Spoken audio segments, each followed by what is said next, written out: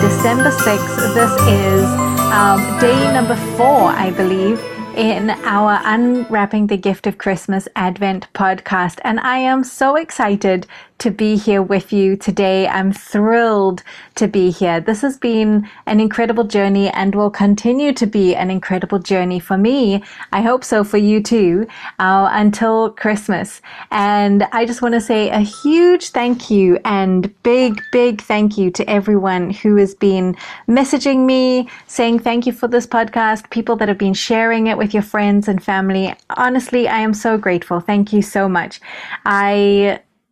I didn't know what to expect doing this, but I knew that I had to do it. And so here I am. So day 4, this evening, my daughter came to me and she was like, "Mommy, are you free tonight? Can we watch a Hallmark movie?" And specifically a Hallmark Christmas movie. And it's become something that my youngest daughter and I enjoy doing together once in a while. Probably more once than in a while. We do it quite regularly. And we enjoy these moments. But your quintessential Hallmark movie is set in the small town that everybody in the town knows each other. They're so happy. They all love each other. Everybody knows everything about each other. There's this beautiful town camaraderie and unity and just the sense of family. Wherever you turn, wherever you look, everybody is baking cookies for the other person, or they're all going to the Christmas tree lighting together, or, they're all, coming around for Christmas dinner. Everybody has a special ornament. And I think it's amazing. I mean, I love the sense of unity that these movies bring. And I think, man, I need to move out of the big city and into one of these little rural towns because I want to experience this small community living that these movies seem to experience. And don't forget, there needs to be the gazebo or the rondavel in the middle of the town because the Hallmark movie wouldn't be complete with one of those. But I just love that sense of togetherness that these towns portray in these movies. And that takes us to the reading that I would like us to focus on today is Philippians chapter 2. I'm going to be reading it from the Passion Translation. I do enjoy this translation. It is a paraphrase, but you can read it in any one of your versions that you might have in your Bible or on your Bible app or wherever it is you read. But let me read it for you from Philippians chapter 2. Just the first few verses. It says, "Look at how much encouragement you found in your relationship with the Anointed One. You are filled to overflowing with this comforting love.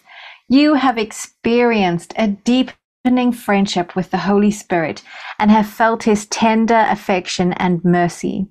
So I'm asking you, my friends, that you be joined together in perfect unity with one heart, one passion, and united in one love.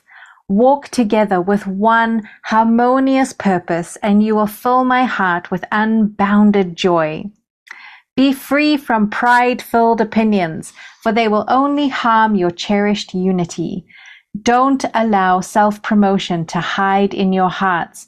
Be in authentic humility. Put others first, and view others as more important than yourselves.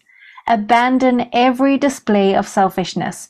Possess a greater concern for what matters to others instead of your own interests, and consider the example that Jesus, the Anointed One, has set before us. Let his mindset become your motivation." Isn't that just a beautiful paraphrase of that scripture, Philippians chapter 2, verses 1 to 5. And these 5 verses for me are the epitome of this Hallmark movie type community. It just speaks it from first verse to the last verse is, look at how much encouragement you found in your relationship with this Anointed One. And it talks about their friends that are being joined together in perfect unity with one heart, one passion, and united in one love. And when we encounter Jesus, when we encounter this Immanuel, God with us, that's our theme for this week, this Immanuel, God with us. When we encounter him, we want to have this unity with others. We want to be with one heart, with one passion, and united in one love. And I don't know about you, but where I live, on the news currently, in fact, on the news for probably the past couple of decades, it has been so polarizing. There's just so much that is pulling people apart. And I'm not talking about just politics. I'm talking about faith-based people that have like-minded spirit and faith, desires and hearts, passions, and yet we seem to be pulled apart, and it breaks my heart on so many levels. I get so frustrated when I joined a Facebook group not so long ago, a particular stream of Christians. I joined a Facebook group because I was like, I want to learn some theology from these people from this particular stream, and I was very interested to learn from them and hear like what their interpretation of the scriptures and the background and the historical aspects to their theology. And this group was so vitriol. It was so filled with disdain for each other. And if you shared an interpretation of scripture that they didn't agree with, oh my goodness, there was so much just this, I want to say hatred, but it was really strong language against people, like judgment. And I was like, man, I'm glad I know Jesus and I don't have to decide if this is how he behaves, because this was not an example of who Jesus, Immanuel, God with us is. It talks in verse 5, it says, let his mindset become your motivation. And in other translations, it says, for we have the mind of Christ. And so we want to be like Christ. And this particular group was not displaying that. And it really broke my heart that within our own faith circles, we are experiencing such tearing down and judgment and just real polarization in these groups. And we're not experiencing this, one heart, one passion, and united in one love. And listen, I'm not talking about us having to agree and smile and pat each other on the back about everything. That's not what I'm talking about. I know that I live in a very real world where we have very different opinions, where we have very different experiences. I know that the way I interpret the Bible compared to somebody else is very different. Even though I might get on with them like a house on fire, we could vary in our opinions and our beliefs on so many things. But how do we get back to that place of having one heart, one passion, and united in one love? And I truly believe that is if we really seek to have the mindset of Christ, for the mindset of Jesus, Immanuel, God with us. If we invite him into our everyday thoughts, our everyday practices, then we begin to experience that freedom that he came to give us. Not just freedom from sin, but freedom to love and interact with the people that are different from me. Freedom to be with people of a different denomination or a different political background or a different race, whatever it might be. Because I have the mindset of Christ, I can accept anybody into my home. Anybody can come and sit at my table because I have the mindset of Christ. And that's what I hope for you today, that, in this Christmas season where the rest of the world, like Hallmark, is pushing this unity. They're pushing this, be kind to one another. It's the spirit of the season. Think of other people. Be gentle and kind and thoughtful. That is actually a day-to-day living for us as Christ believers, as people who follow Jesus Christ. And if you don't know what that looks like, I encourage you to go and read Philippians chapter 2 from verse 6 onwards, because it is a pure representation of who Christ is and how we should be living.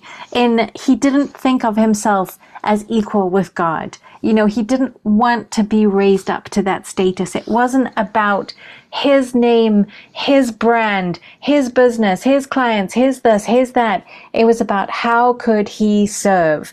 And that has been a theme for my husband and I over the past couple of months, where we've just been, okay, God, yes, there are other things we want to do. We want to build our business. We want to give to different places, and we want to go on cruises and holidays and have lots and lots of money. But we really, really, really want to serve first. How do we serve first? How do we serve your people?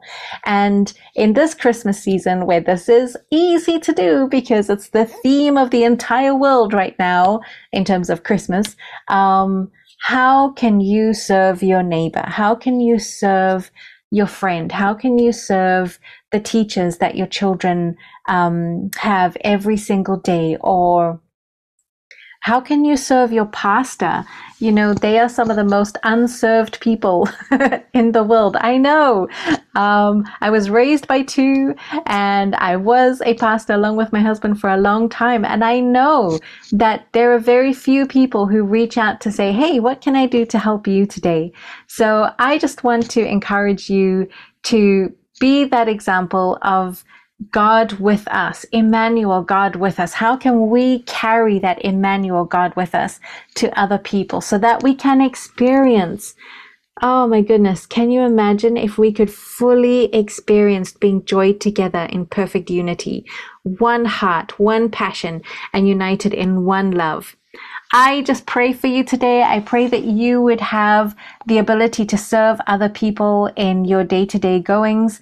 I pray that if there is unforgiveness in your heart, that you would be able to release it right now in Jesus' name, so that you can experience unity with somebody else. I pray that you have opportunity to serve somebody else today. I pray that you have opportunity to smile at somebody, to be humble and gentle to somebody else today, to think of these children of God that we can share Immanuel, God with us, with them. And today I just bless you. Thank you so much for joining me again. I really, really love having you here, and I really appreciate you taking the time to listen to this. I will talk to you tomorrow on day 5 of our Advent series. Have a fantastic day.